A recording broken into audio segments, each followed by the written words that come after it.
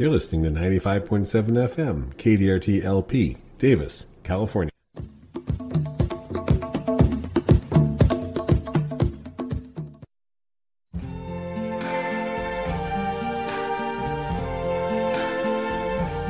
I see trees of green, red roses too. I see them bloom for me and you, and I think to myself. And that music means it's time for the Davis Garden Show. This is Don Shore. And this is Lois Richter on a bright, beautiful, well, it was foggy morning here in Davis, California. Patchy clouds, so you can say bright and beautiful if you look out the window at just the right moment. Patchy fog at the moment, mostly sunny is what the Weather Service is saying. At the same time, they're telling me that it's overcast where I am. Both of those statements are true. It's somewhere. Today's date is January 17, 2024. We're recording this for broadcast on January 18, 2024. My birthday. Happy birthday. And Tomorrow. Going up to a high of 60 degrees today with a low tonight of 41. We're going to have dense fog. Why? Because it's been raining. There's a lot of moisture out there. Thursday, the day of the broadcast, patchy fog in the morning, then mostly cloudy, 56 degrees. Then we're going into a rainy pattern for a few days. We just came out of a rainy pattern. Thursday night, cloudy, 45 degrees. These are warmer storms. Each of these, the last storm and these coming in are warmer than the ones we had 2 weeks ago where the day high only got to like 48. Remember that? Friday, chance of showers, 58 degrees. Friday night, 51 degrees. Saturday, 59 degrees with showers likely. Saturday night, 50 degrees with showers. Rain likely on Sunday with a high of 57 degrees. Sunday night, rain. Says rain, not even likely, just rain. Cloudy with a low around 52. Monday, rain. Cloudy with a high near 60, so warm rain. Monday night, rain likely, mostly cloudy with a low around 49. And Tuesday, a chance of showers, partly sunny with a high near 60 as this thing kind of scoots out of here. We'll get to rainfall totals in a moment. Let me give the extended discussion Sunday through Wednesday. As I say, wet weather continues Sunday into Monday as a short wave troughs and associated weather move through interior Northern California. That appears to be the period of heaviest precipitation per the model guidance. 1 to 2.5 inches of rain expected in the Central Valley Sunday and Monday, 1.5 to 4.5 inches in the foothills and mountains. Snow levels are high above 6,000 feet during this period, several feet of snow possible over the higher elevations. The models differ Tuesday with the strength of the shortwave ridging, which means dry weather, progressing through. It's hard to say how much of a break in wet weather is expected Tuesday and possibly more rain thereafter. Some people have been asking me where we stand with respect to rainfall, and it's all over the place. Depends on where you live, actually. Vacaville, Dixon area, has had about 8.6 inches of rain so far this rainfall season. The official UC Davis weather station has had 5.4 inches of rain. And the National Weather Service says Davis has had 7 inches of rain. So there you go, somewhere between 5.5 and 8.5 inches of rain locally. And by the way, for those of you out of the area, those sites are about 10 miles apart. So that tells you something about the distribution of rainfall in these storms. But we're below average. It's about 84% of average for Vacaville, and the snowpack is way below average. The reservoirs are above average, thanks to last year's storms. One other thing to note, chilling hours for fruit trees. I am on the email lists of various agricultural information sources, magazines and whatnot. And there is some concern. We started off the year with chilling hours tracking very high. We were above average and we were doing fine. And then we hit about the second or third week of December and it was quite warm. As you'll recall, January 1st was a sunny day here and we were almost 60 degrees on New Year's Day. We not only didn't gain chilling hours during the last 2 weeks of December and the first week of January, we were losing chilling portions because of those warmer days. There is some concern on some crops that we might not have enough chilling hours if things continue with these somewhat warmer storms coming through. They're not concerned about almonds because they've had what they need already. And in fact, I can tell you something. My flowering apricot is in bloom, which is normal in January. Flowering apricot, Prunus mumi, the one that's used for salted apricots, is an earliest bloomer of all. Usually blooms about the third week of January. Well, there we are. One of our almonds, one variety we have at the nursery, all in one, which is a dwarf almond that's self-fruitful. The buds are showing color. And that's definitely early. It only needed about 400 chilling hours. That's what it's gotten. And we're coming out of that with these warmer spells. So it's going to be blooming probably, looks like about 2 weeks ahead of schedule. So we will see some things blooming early. Some things will be fine. Farmers are a little concerned about the male pistachios not getting enough chilling hours and so forth. Home gardeners have very little to be concerned about because we are on track, but at the low end of our average of chilling hours. So if you have a tree that is starting to, well, going to break buds pretty soon, Yeah. are there any bees around to pollinize it? Good pollinated. Yes, good news. The bees are out. By the way, one thing I've always noticed on these sunny days when I have a camellia blooming out front, the bees are practically trying to tear the flower buds open to get into the flowers because there's not much blooming out there for them. So whatever is blooming will be heavily visited. There aren't many bees out, but there's enough of them and they're looking for flowers and looking for pollen. So yes, the bees are out, not just our native bees, but the European honeybees, mostly, I'm guessing, feral European honeybees at this stage because they haven't yet dropped off the bee boxes at the almond orchards, but that'll happen soon. And they always drop the bee boxes off. For those of you who don't live or near the Sacramento Valley, almonds are one of our number one crops here. There are many, many, many thousands of acres of almonds here, and they're all pollinated by European honeybees, which are brought in big boxes and dropped off at the edge of the hive sometime in late January. Typically, they just stack them up out there, maybe early for them to be there, but they don't mind. If it's cold, they just stay in the hives. If it's warm, they come out and they find whatever is blooming. And that may be mustard flowers, that may be Don's farm, which has a lot of things blooming, and there's almond boxes at the next farm over. They all come over to my place to pollinate whatever I've got blooming at that point. And they will come out early if the weather is warm. European honeybees are really wimps. They won't fly when it's cloudy, rainy, windy, or cold. But if it's sunny, they are out there. And yes, if these things bloom early, you can just bet you'll see honeybees on them because they'll be dropping those bee boxes off pretty soon. KDRT is community radio. That means public radio. We rely on contributions from listeners like you and me and Lois to fund our operating costs. If you like what you hear, head on over to kdrt.org and click on the support button.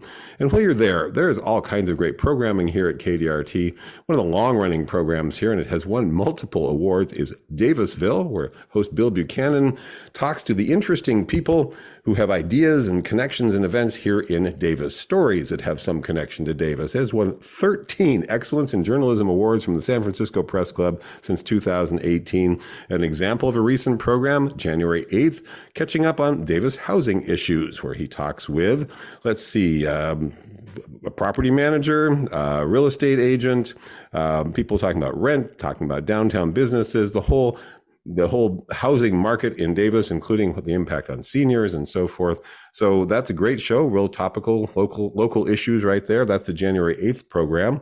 And there's a bunch of others in there that you can find the information going back for years, because Davisville has been on the air for longer than Davis Garden Show has been on the air.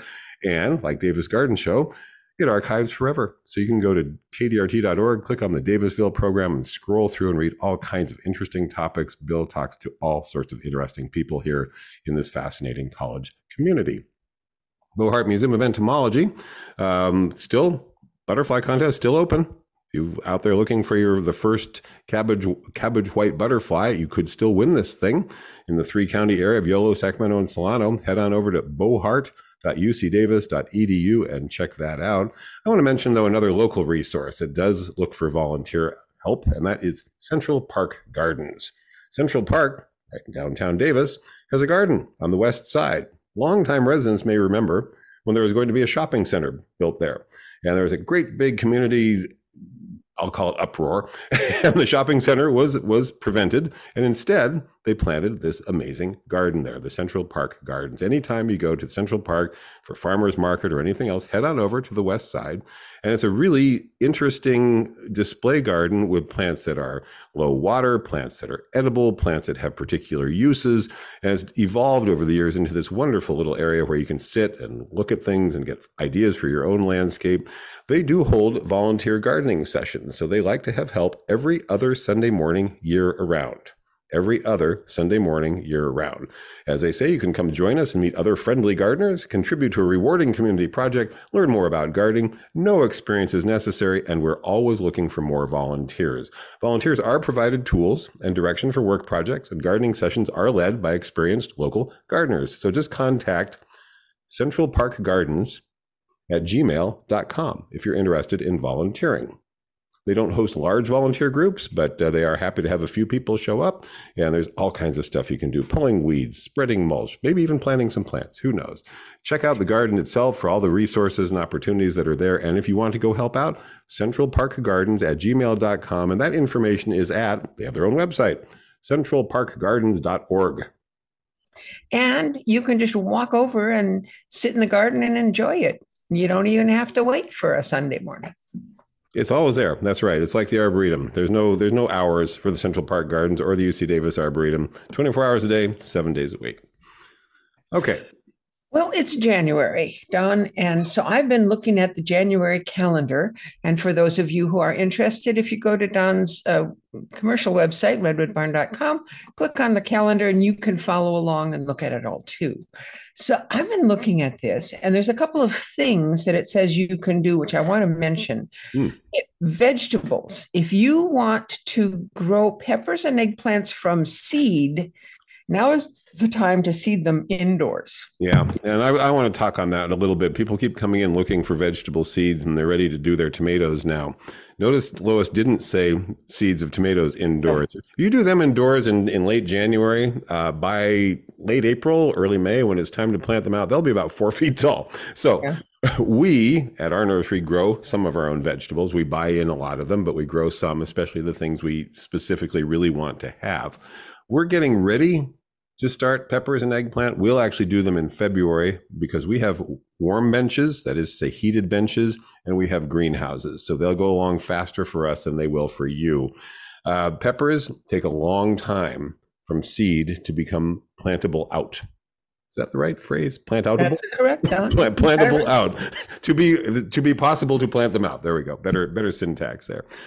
We have found that when we try to do them, well, personally, when I do them in my house and then move them up to their pots and set them in the window and move them outside during the day when it's sunny enough, they just stall. They just sit there. They do the first 2 leaves and then they just sit there for weeks. And the other gardeners that I talk to who do these at home find the same thing, that peppers take a very long time for the home gardener to get ready to actually put out in the garden in May, which is when we really recommend putting them in the ground here.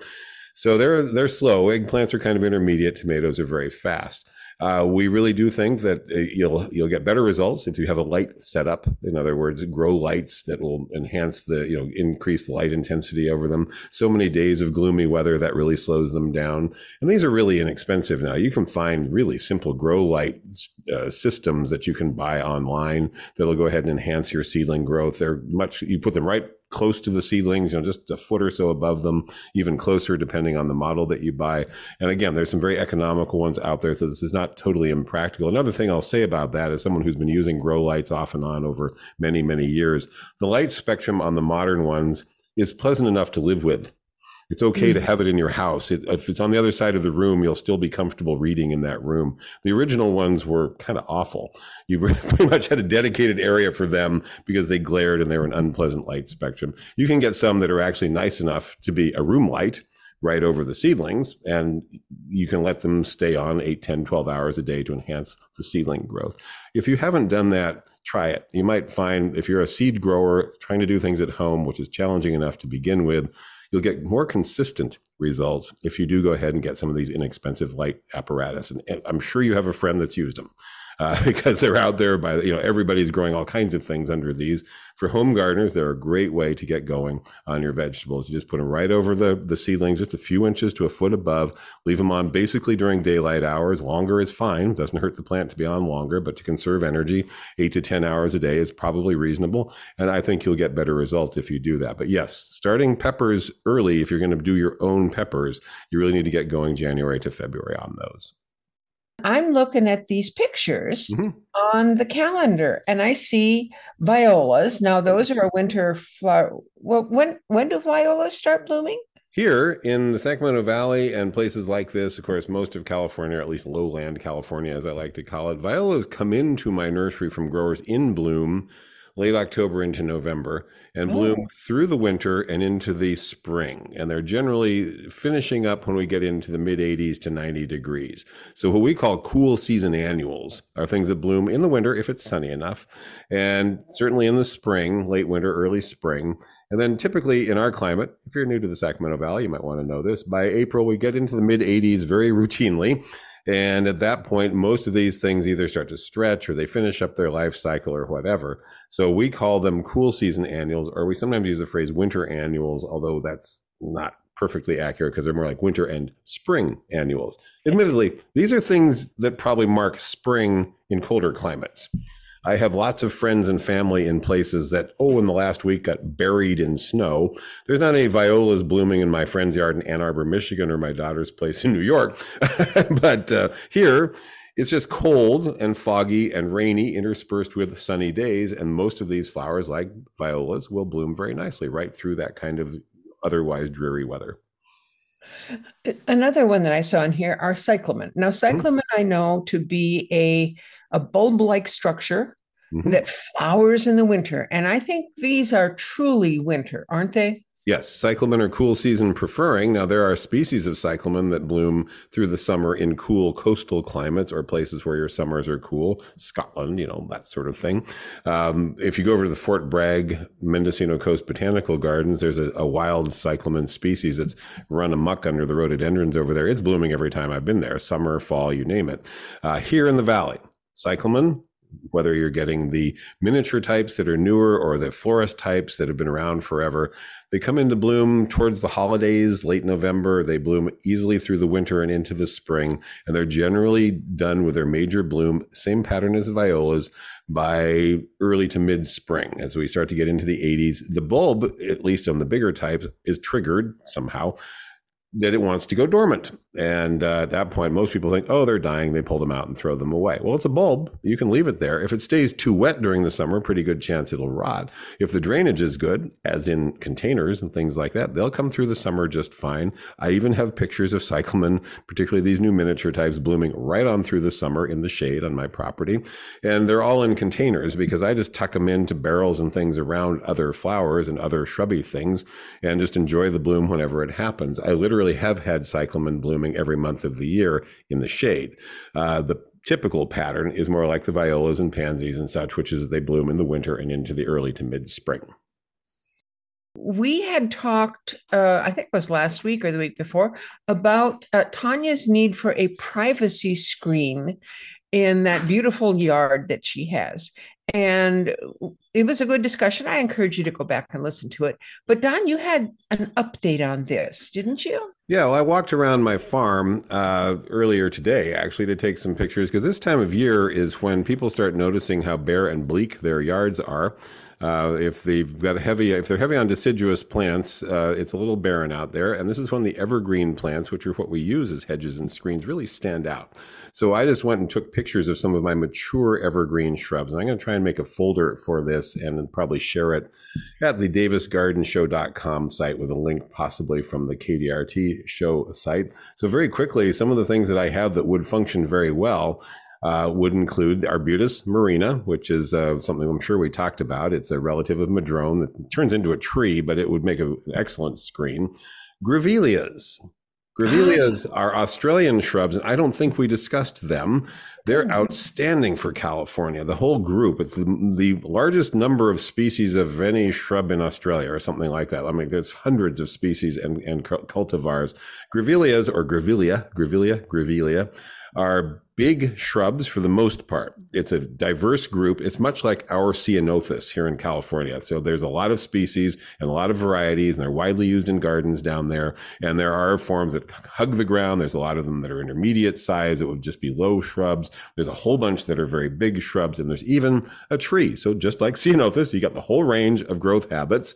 The tree one, Ray Hartman, is a 20-foot plant, 15 to 20 foot, fast growing, upright, does provide a screen. I didn't mention it last time. That's the ceanothus because it tends to fizzle out here in the valley pretty quickly, but grevilleas do very well. And I have a long hedge of a variety that I can tout highly, if you don't mind a spiny plant, pink pearl.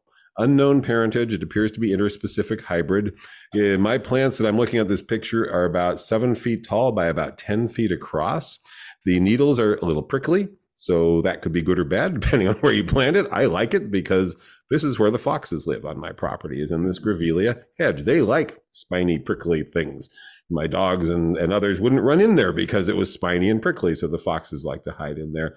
There is never a time of year that this plant is not blooming. It's extremely attractive to hummingbirds. Curious, since there's no hummingbirds in Australia, but apparently there's a nectar bird of some sort down there that fills that same niche that hummingbirds fill here. And the heavy bloom, all the grevilleas, is in the winter time here in the Sacramento Valley. So if you want to see some amazing ones, just head on over to the UC Davis Arboretum, walk over to the East End or enter from the East End, and that's the Australia, New Zealand collection. And there's lots of grevilleas there, some that they planted many years ago and a fair number they planted within about the last decade. And midwinter, you'll see amazing bloom on them. And the hummingbird activity, I was there in the pouring rain at one point a couple of years ago, and there were hummingbirds everywhere. I mean, just flying around in the rain going to the grevillea flowers. I do want to mention with grevilleas, wherever you're listening, there's many that are hardy and some that aren't, because grevilleas, being all over Australia, like California, very diverse climate, some of them only go down to about 28 degrees. Many of them, unfortunately, with very showy flowers, only go down to about 28 degrees. We do get below 28 degrees here pretty frequently, often enough that this would be a problem for many of those, but we do have a lot of them that are hardy here. So you want to check the cold hardiness. Figure 25 degrees is kind of our floor for these. If they say it's hardy to 25, you're probably fine with it. I'm out in the country. I get below 25 every couple of years, so I go for the even hardier ones. Pink Pearl can go down to about 20 degrees. So that's just one of many of the grevilleas that you can use as a hedge. Grew pretty fast. This hedge that I planted from 1 gallon cans was 7 feet tall by about the 4th year and about 8 feet across by about the 4th year. Yes, you can prune it, but they're prickly. So don't put this one where you're going to have to do a lot of pruning on it. Right next to it, bottle brush, regular old red flowered bottle brush. My plant is about 10 by 10. It blooms in cycles. I know this is a very common sort of boring plant in Southern California. I grew to kind of dislike it down there because it always looked anemic. Always got put in places where people would prune the heck out of it. An unpruned bottle brush, allowed to grow to its natural potential, watered deeply and infrequently, is a beautiful plant. And there's a bunch of new ones. I think I mentioned the real upright growers last time, but the regular old-fashioned bottle brush is very cool. So I have a bottle brush that I planted. I didn't expect it to become a tree, Yeah. but it is now a multi-stem tree. There, I can walk under it, and the blossoms are all over my head. Yep. And it is taller than a 2-story house. There's a really good example in that same part of the Arboretum that has been there for 40 years or more. The Australia end of the Arboretum, when I came here in the 1970s, consisted of some eucalyptus trees, one bottle brush. I think there was a banksia down there, and that's about it. It hadn't been really developed yet. Well, that bottle brush is still there, and it's probably 20 feet, and it's arching over the pathway. So they can get quite big, and it's not uncommon for nurseries, especially in Southern California, to stake this one up and sell it as a tree, which it works as. But to me, I like to plant these woody plants and let them grow to their natural potential without hard pruning, without doing weird things to them. An unpruned, naturally grown bottle brush is indeed a lovely plant. So those of you that have adverse feelings about them, as I used to have, try growing it more naturally. It's a very pretty plant. Right down from that plant on my property is an Italian buckthorn, Rhamnus alternus. There's nothing exciting about it because the flowers are too small for you to see. It sets little fruit that are also too small for you to see, but you know what does see them? Every bird on the property sees them. It is very, very active with birds. And it's as tough as ceanothus in terms of drought tolerant. It's closely related to ceanothus, but it's a Mediterranean species, but much less fussy about irrigation. And there's a form out there called John Edwards that's even considered more resistant to root and crown rot. So my plant of that is about 15 by 15. And it could have been pruned in from the 15 width if that was necessary. Makes a great hedge. Basically looks like a nice, clean, giant boxwood kind of thing. But again, very, very attractive well, I'm assuming they're songbirds, to small birds that like to hide in them. So on that one you're just talking about now, is that the one with the little tiny leaves, or is that bigger leaves, bigger than the ceanothus leaves? Smaller. So very similar to ceanothus, actually, except unfortunately it doesn't have the showy flower, but easier to grow and denser growth habit than a lot of the ceanothus.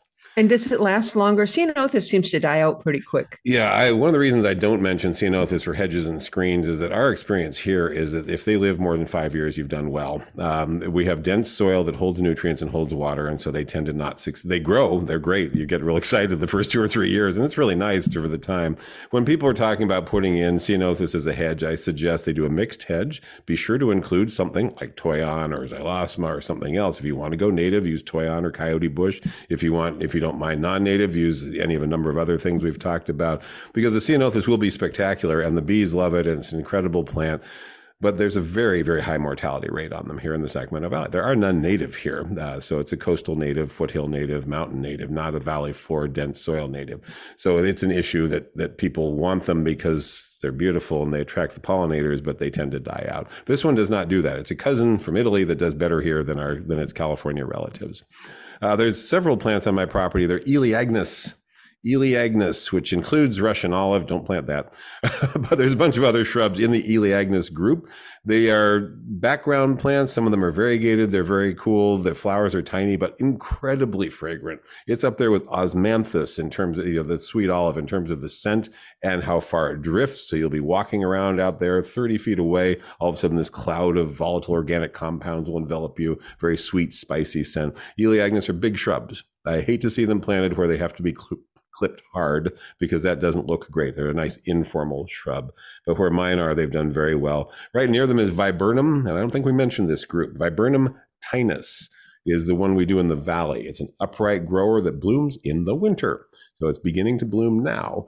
And then the blooms, which are white, but there's lots of them, so it's very pretty, are followed by little steely blueberries, which are showy enough in their own way, but also very, very attractive to, I don't know what the birds are, but little songbirds definitely like them. Robins and yellow-rumped warblers would come to them. I don't know if the yellow-rumped warblers are actually eating the seeds or eating the insects that are eating the seeds. Yeah. But who cares? In either case, they're very happy there. Now, if you're listening in a much colder climate like Chicago, head on over to the Morton Arboretum and look at all the different kinds of viburnums they have there. It's a big group, and they're evergreen. Many of them are evergreen. Many of them are very large shrubs, very showy flowers, and very, very cold hardy. So that's going to be one of your key big hedge plants in a lot of colder climates, a whole group of viburnums. And then the last couple of pictures I took were a myrtle, common myrtle. Makes a great shrub hedge, but it's slow. Mine has only grown about a foot a year. And I took a picture of my Pittosporum tobira.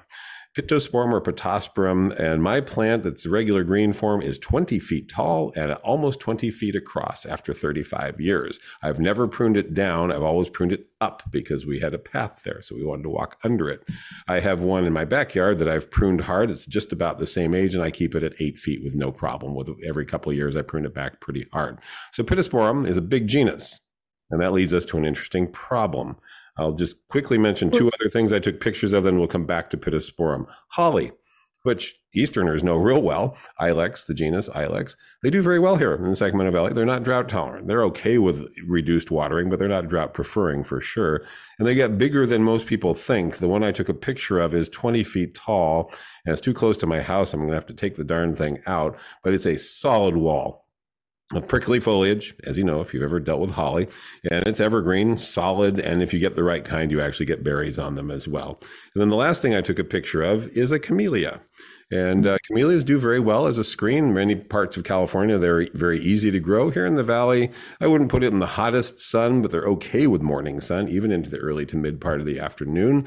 And they are not super drought tolerant, but they're not as water requiring as most people think. Established camellias are pretty tough plants that aren't that hard to grow. For a long time in Davis, Woodland, Dixon area, we had the issue of high pH water, but also high salt content in the water, and camellias struggled. Now we've gone mostly over to surface water from the Sacramento River. We did that a decade or so ago. The salt content is lower. The pH is still high, but that's not as much of an issue as people seem to think it was. Camellias are doing better, and while they would provide a screen, they grow 1 to 2 feet a year. So that's the kind of thing you would have as part of your border, but you need something faster. Some of the earlier shrubs that I talked about might be more suitable. One other comment about these shrubs, many of these are broadleaf evergreens. In colder climates, they aren't going to work as well. Lois and and I talk about xylosma a lot, but it doesn't grow in USDA Zone 7. It's killed, the USDA, even in Sunset Zone 7. So it's something that's hardy enough for us, but probably not as hardy outside of this region. Another well-known shrub in that category is oleander, which I haven't really mentioned because there's millions of them in California. It is a very tough shrub. It is very drought tolerant. It isn't hardy below about 20 degrees. And so if you're listening outside of that range, you wouldn't be growing oleander. We probably have enough of them in California now, but I will say that the white one, Sister Agnes, you need a great, big, and indestructible background plant that blooms all summer. It'll get 15 feet. It does it quickly. It's, yes, of course, they're poisonous. Everybody knows that, but hardly anything goes wrong with them in the Central Valley of California. But when we talk about oleander, Southern California, there's a disease that's been killing them for several years now. It's transmitted by a particular vector that also attacks grapevines and stuff. And so they're dying to the ground like they have fire blight, and people are taking them out like crazy in southeastern part of California. Coastal zones of California, the gall on oleander is so problematic that it really disfigures them. So here in the valley, we're one of the only places in the state left where you can do really well with oleander if you happen to want to. And yes, they take heat, they take drought, they bloom all summer. They're very cool in that regard. Anytime I mention oleander at this point, it's like suggesting, freeway ice plant. There's so many of them in the state. Maybe we should get away from them, but I want to mention them in passing. I like them, but yeah, there's a lot of them planted here. Caltrans has used a lot of oleanders. Let's put it that way. Yeah, they're freeway plants, most people know. But, oleander is not just one thing. You talk about the white one that gets 15 feet tall. Biggest of all. Are other colors and other sizes. So, yes. And you can prune an oleander. You could cut the thing down to the ground and it would be just fine. The highway department does that routinely. They have a special machine just for that purpose. They do it. I live on the freeway. They do it in the middle of the night with a machine that was custom designed for the purpose of pruning and grinding oleander as they go. You'll hear them at 2 a.m. out there, and they just go down the whole hedge and they just take it down to about anywhere from 3 to 6 feet. Yes, you can do anything you want to them. And as Lois knows, there are dwarf forms of oleander that are perhaps suitable for the garden. Yes, everybody knows oleanders are poisonous. One other thing I should mention about them, there's an aphid that they get, the oleander aphid, which native plant enthusiasts are really frustrated by because it's moved very happily on to milkweed. And so almost any milkweed that you grow gets this really rather pretty golden aphid. I think it's cool. So it doesn't really hurt the milkweed. You just don't spray for it on the milkweed because then you make the milkweed poisonous to butterflies. But you don't have to spray for it on the oleanders because I had oleanders just outside a window where I used to have my office. And so I would sit there and look out the window, and half of the window would be covered by the oleander bush, and the other half I could see the sky. Mm-hmm. But at one point, all of a sudden, these bright yellow aphids, and those are big aphids, by the way, very visible. Showed up, and I'm going, whoa, what is this? And next thing I know, the entire bush is alive with yellow-rumped warblers. Oh, there you go. Love those little aphids, and the golden crowns, ruby crowned kinglet. Yeah. They came, they had a good time. In fact, one of those little birds kept trying to, I thought it was trying to get in the window because it kept going around the edges of the window. I finally figured it out. It was getting spider webs on the very edge of the outside of the window, and it was using that to make a nest. So oleanders draw wildlife. Got it. Oh, yeah. Okay, and, well, we're not promoting them here, but those yellow aphids do not hurt the oleander at all. Not a bit. If you don't happen to have, kinglets in your yard and that the aphids stay on the oleander, won't hurt it a bit. No, you're not going to hurt it. And worth noting, it doesn't really hurt the milkweed either. It just concerns people, and it's not a native pest. But don't spray your milkweed with anything because then it would be possibly harmful to the monarchs as their larvae feed on the milkweed. But you don't need to worry about it. You can wash them off if they bother you. But yes, it does. They do share that with the oleander. Interesting that there's an aphid that can feed specifically on highly toxic plants. And it's actually very lovely aphid if you happen to like that kind of thing. Okay.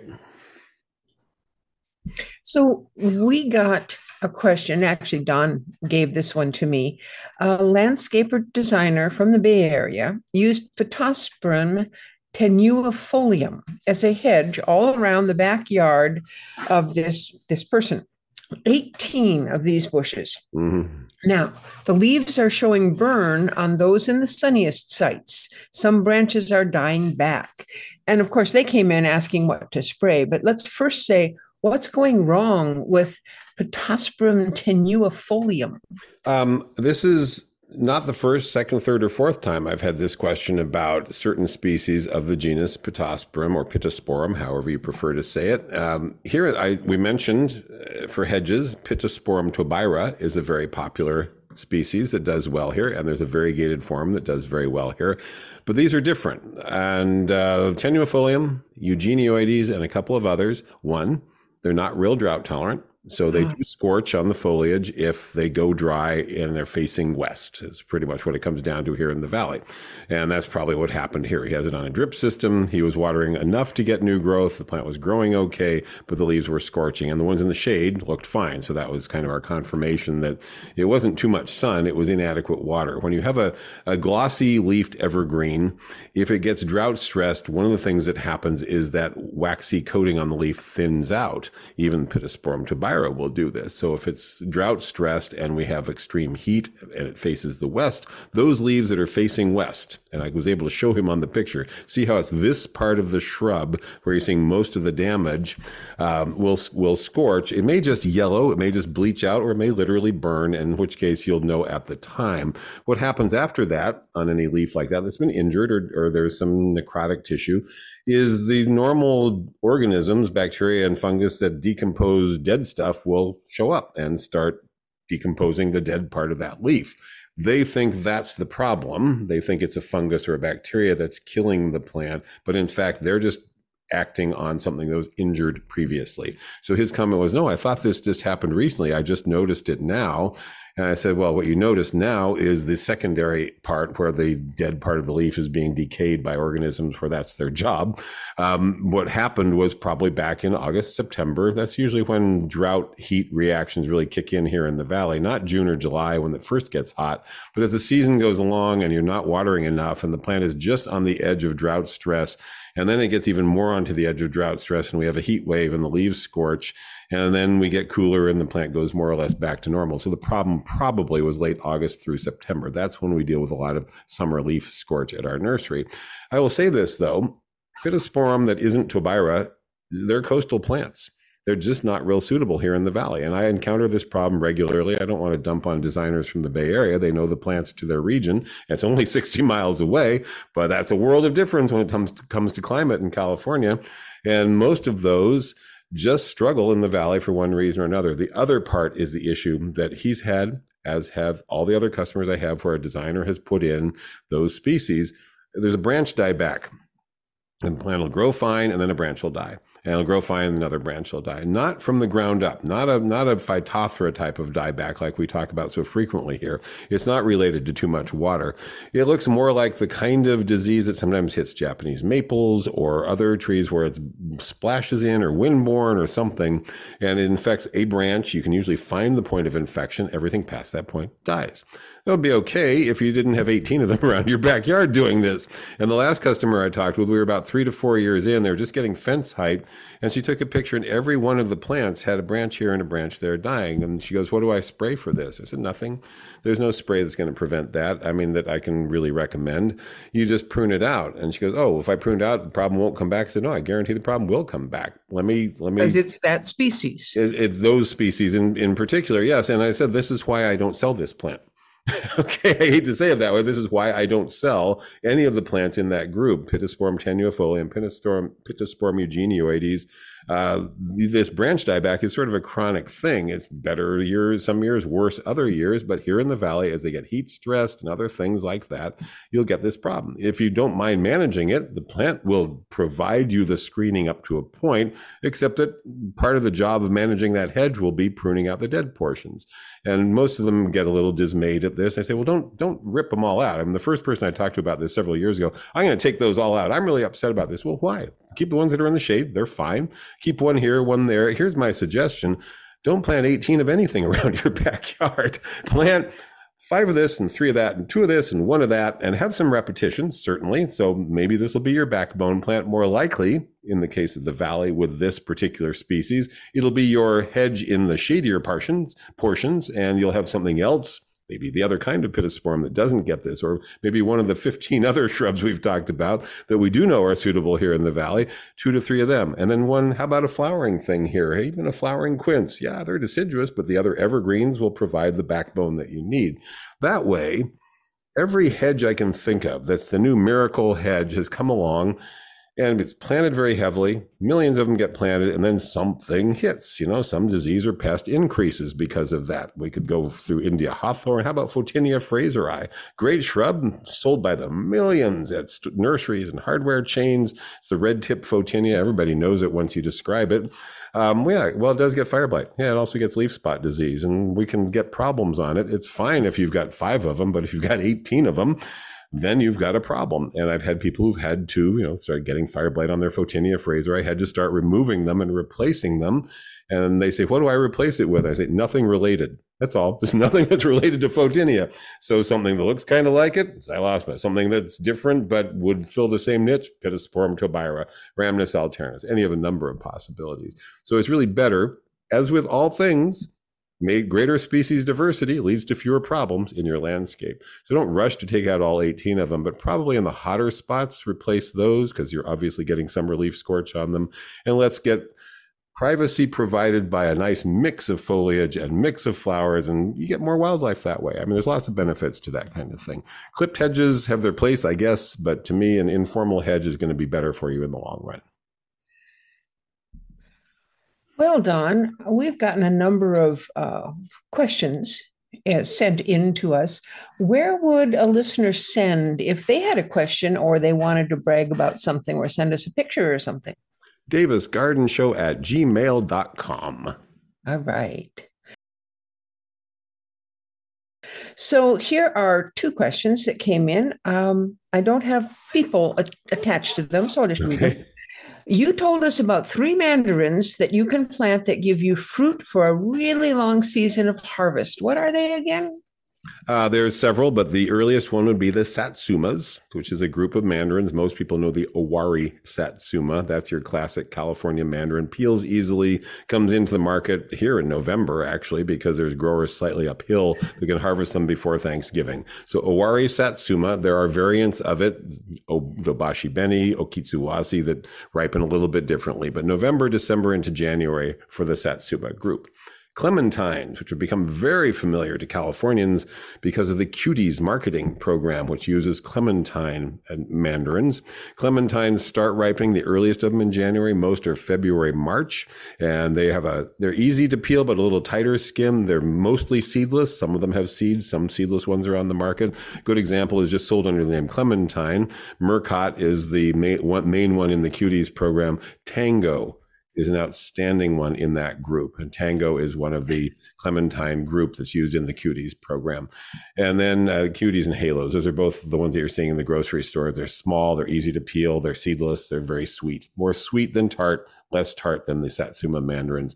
And then you have the UC hybrids, the University of California hybrids, that are also called mandarins that start ripening in the case of some as late as March and hang on to the tree all the way into the summer.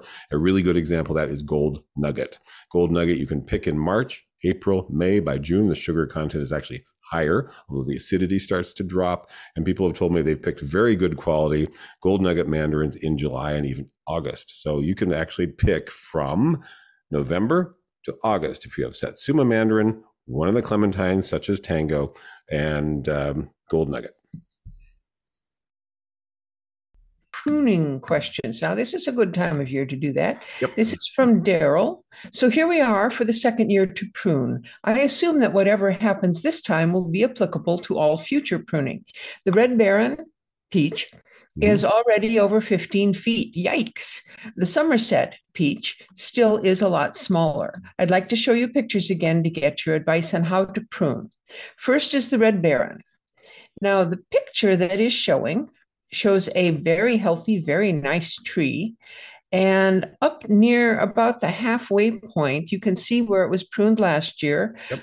The the bark on the upper stem is a reddish color, and below that is a grayish color. I mean, they're all brown, but reddish brown, grayish brown.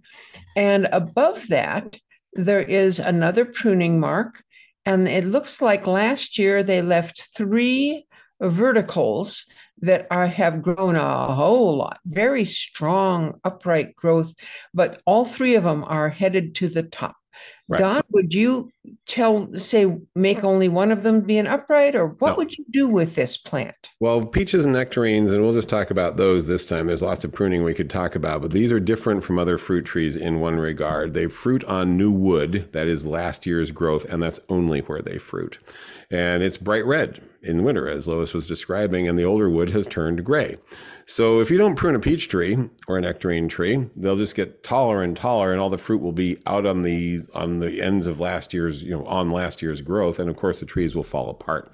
So they are color coded. When I was training staff on this, when we had a pruning service, I would say, look, this is convenient. They're color coded. Red is fruiting wood, gray is older. So we're going to be thinning out some of the gray, and the red is the biggest issue.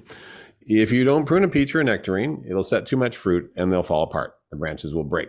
So we use the 50-50 rule. 50% of that needs to be headed back, and the remaining 50% needs to be thinned about 50%. Yes, you're removing 75% of the fruiting wood each year. It's a very severe pruning on peaches or nectarines, typically. I'll come up to an exception in a moment, but in general, you must prune them each year for size control and to reduce fruit production. In the 3rd year, he's allowed this to grow up very tall, which is fine because we were mostly training it. You're going to cut all those upright shoots back about by half, and you're going to thin out or head back or some combination of those things, the remainder. And we would always warn customers when we were pruning, if we went into a backyard that had peach, plum, apricot, blah, blah, blah, we say the peaches and the nectarines, we're going to prune hard. Please understand that, and there's a reason for this. Otherwise, they'll overproduce, branches will split and collapse. So I use the 50-50 rule. 50% of it gets taken down, and the other 50% gets thinned out or headed back. So that's a lot of fruiting wood reduction. You also do the usual stuff. If there's something with disease or pest on it, you remove that. You do that first. If there's branches crossing to the interior, you cut them out so they're not crossing into the interior.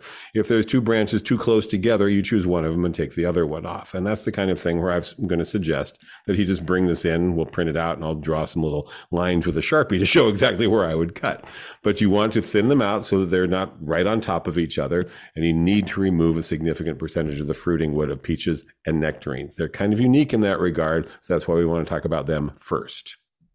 So looking at this picture, the lower branches are gray wood, but on each of those, there are side twigs or shoots or whatever you're going to call them that are red. Are you saying that you cut back half of the gray wood? You cut the gray back to, okay, we're getting into the weeds here.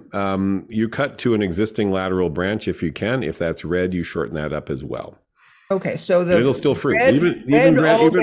Even branches hanging down low on the tree will fruit. In the commercial orchards, they call them hangers. So you can leave them. I mean, they're little 1 foot long things with red wood. That's going to fruit. You'll have a couple of fruit on there. So if I on a lower gray branch, we have some nice redwood coming off of it that's say 2 feet long. Do I cut that to 1 foot? I cut all the red in half. Is that what I'm hearing? That's what we would do. Yeah. If you don't, it'll hang and it might break, but you'll get fruit on that. So that's the key. Okay. 50-50. Right. Remember the 50-50 rule. Head back 50%, thin by 50%. And this is on the big one, the Red Baron. Now, what about the Somerset, which is much smaller? Same thing. It's still a peach. Probably a slower growing rootstock on that one. It's a younger tree, I think. Same principle, though. Very strongly upright shoots that are going up. In 2 years, they've gone about 7 feet. So you're going to want to take those about 50%, cutting to an outward pointing lateral branch to get a more open structure to the tree. And then what remains should also be headed back about 50%. I think that right there sums it up. It's just not going to be as extreme. Now, I'm going to tell you one exception here. I have Red Baron, and it's a beautiful tree. It's got spectacular flowers. It's one of the reasons we grow it. It's a flowering peach that has very good fruit as well. And so mine, I trained with a modified central leader training technique many years ago. I have found that Red Baron tends to set lighter crops than all my others, probably because the flowers are so heavily doubled that they just don't get pollinated as readily. Great. That's great for home gardeners. So I don't find that I have a big problem with fruit load on Red Baron. So I have not had to do a severe pruning on it as I have generally with other peaches to keep them from falling apart. You can prune it more lightly. You can prune all of them more lightly, but this one in particular just seems, my observation of my tree that's now well over 20 years old, is that it doesn't seem to need as careful attention to the branch structure because it doesn't set such heavy crops. Having said that, watch the fruit load on any fruit tree, but especially peaches and nectarines, because they will, every bud all the way down that red wood of growth will try to flower and fruit. And if you allow them all to flower and fruit, one, they won't be as big, which may or may not matter to you, but also that can get too heavy right at the moment they're about to ripen. A week before they ripen, the weight gets too severe and the branch splits out. And, that's very frustrating because that's often kind of the beginning of the end for a peach or nectarine tree. When a branch splits out, you've got problems. So manage the fruit crop in any event. Even if you've pruned it carefully and we've done all the things we're talking about, if you've got a branch with fruit, too many fruit on it, thin some off. And the old rule of thumb, they should be 1 fist apart. Okay. In other words, take out about every other fruit if you have them like fruiting all the way down the branch. I realized last year, a lot of you didn't get much fruit because of the rainfall all during the bloom period. Some people got okay fruit set. Some people got good fruit set. Most people, including most farmers, got almost nothing. So they're thinking, all right, this is the year I'll get lots of fruit. Be really careful. That's quite likely to be true. Be really careful not to let all that fruit ripen or you'll have branches splitting. And that can just be really problematic for the tree. So thin the fruit. I know it's hard to do. Thin the fruit as it develops if we get good fruit set, if we get good fruit development. How big should the fruit be when you thin it? In other words, is it the size of your thumb, or do you wait till it's the size of a walnut or the size of a fist? Well, then it'd be hitting each other. Natural fruit thinning occurs on its own in May here. I generally go out in April in the rare years when I actually get around to this and try to do it in April because it's still in the expansion state phase. The earlier you can do it, the better the results will be in terms of the size of the other fruit. Other than that, it doesn't make that much difference. We're mainly concerned about structural integrity of the tree. Right. Most home gardeners, if your peaches are 2/3 the size of the ones in the grocery store, you'll still have really good peaches. So you're not that concerned about it. We're mainly concerned about the fact that this is a species which fruits all down the branch of last year's growth, and that can't be sustained in a heavy crop year. And right. So as it gets further and further out, the whole branch may come splitting out. And that, as I said, the reason I would say that's kind of the beginning of the end, typically when that splits out, suddenly there's branches on the interior of the tree that are exposed to sunlight that were not before. So you suddenly get sunburn on the interior of the tree. Sunburn attracts borers within 24 hours. I remember sitting through seminars on borers, and the borer expert at UC Davis would get a call. He was telling us and showing us pictures of major limb breakage, and he got there 24 hours later and found points of infestation. So they're very attracted to the heat, the warmth, and the broken wound for whatever reason. And when you get borers on the interior of a tree on a major limb, it's just basically becomes the process of slowly removing the tree while getting fruit for a few more years as you replace it. There's almost nothing to really be done about it at that point. So avoiding that is really important. And the most common cause of it is limb breakage. And the most common cause of limb breakage is too much fruit. So if you just thin the fruit, you can have your tree last many, many more years. We have a question. A customer came in who was concerned about the weather. Yeah. And that there are fewer opportunities to get the fruit tree pruning done. She's going to be gone certain times. And when she was home, it was raining. So when is too late to prune your fruit trees, Don? You can actually do pruning almost any time, and I really wish people would accept that. For example, if you aren't getting around, well, first of all, we tell you not to prune your apricots in the winter. Or your cherries. And actually, this advice is beginning to spill over onto grapes for the same reason, that the open pruning wound is an avenue for certain diseases. In the case of apricots and grapes, Eutypa disease, and cherries, Botrytis disease, they get in through an open pruning wound. So their suggestion now is don't prune them when there's going to be rain within 6 weeks. Well, that's all winter, pretty much. With the grapes, that's not real practical because they're monster vines that run all over the place. So the suggestion is to wait till as late in the season as possible while they're still more or less dormant to prune grapes. Look, folks, don't worry too much about this on your grapevines. You're not going to hurt them if you prune them midwinter. But that disease, that dieback has occurred. I've seen it, where you're pruning your grape and suddenly you find a whole branch that's dead. Probably that's where it's from you type of disease. So those are somewhere you're not supposed to prune in the winter anyway, in the case of apricots and cherries. We do know that diseases can get into pruning wounds. So more pruning in the summer solves that problem. If you do most of your pruning on your apricots, then your cherries, then, and your peaches and your plums and your nectarines, all the deciduous fruit trees, August to September, they've gone through their full growth period. You've typically harvested all the fruit. They go into what pomologists call the quiescent period of dormancy. If you cut them back, they won't sprout. If you cut them back in June or July, they will sprout. So keep that in mind. You wait until they're done with their season's growth, and then you prune off a significant portion of what just grew. Yes, we've talked about this many times. Yes, you're stunting them intentionally. You're basically making them into more like a fruit hedge or a fruit bush is the term. The former farm advisor locally used to use the term fruit bushes. They look like a big shrub when you do this, but you'll find if you do most of your pruning in the late summer, then you don't have to do as much in the winter. In the winter, you can just do the corrective pruning. So if you're really worried about it and you can't get around to it, and you've got, she's traveling and she's not going to be able to probably prune until March. Well, you could prune in March. Trees will be in bloom. We've done it when we had a commercial service. Swat the bees away as you're pruning. It's kind of fun, but you can also just skip it. All right. I know that sounds radical.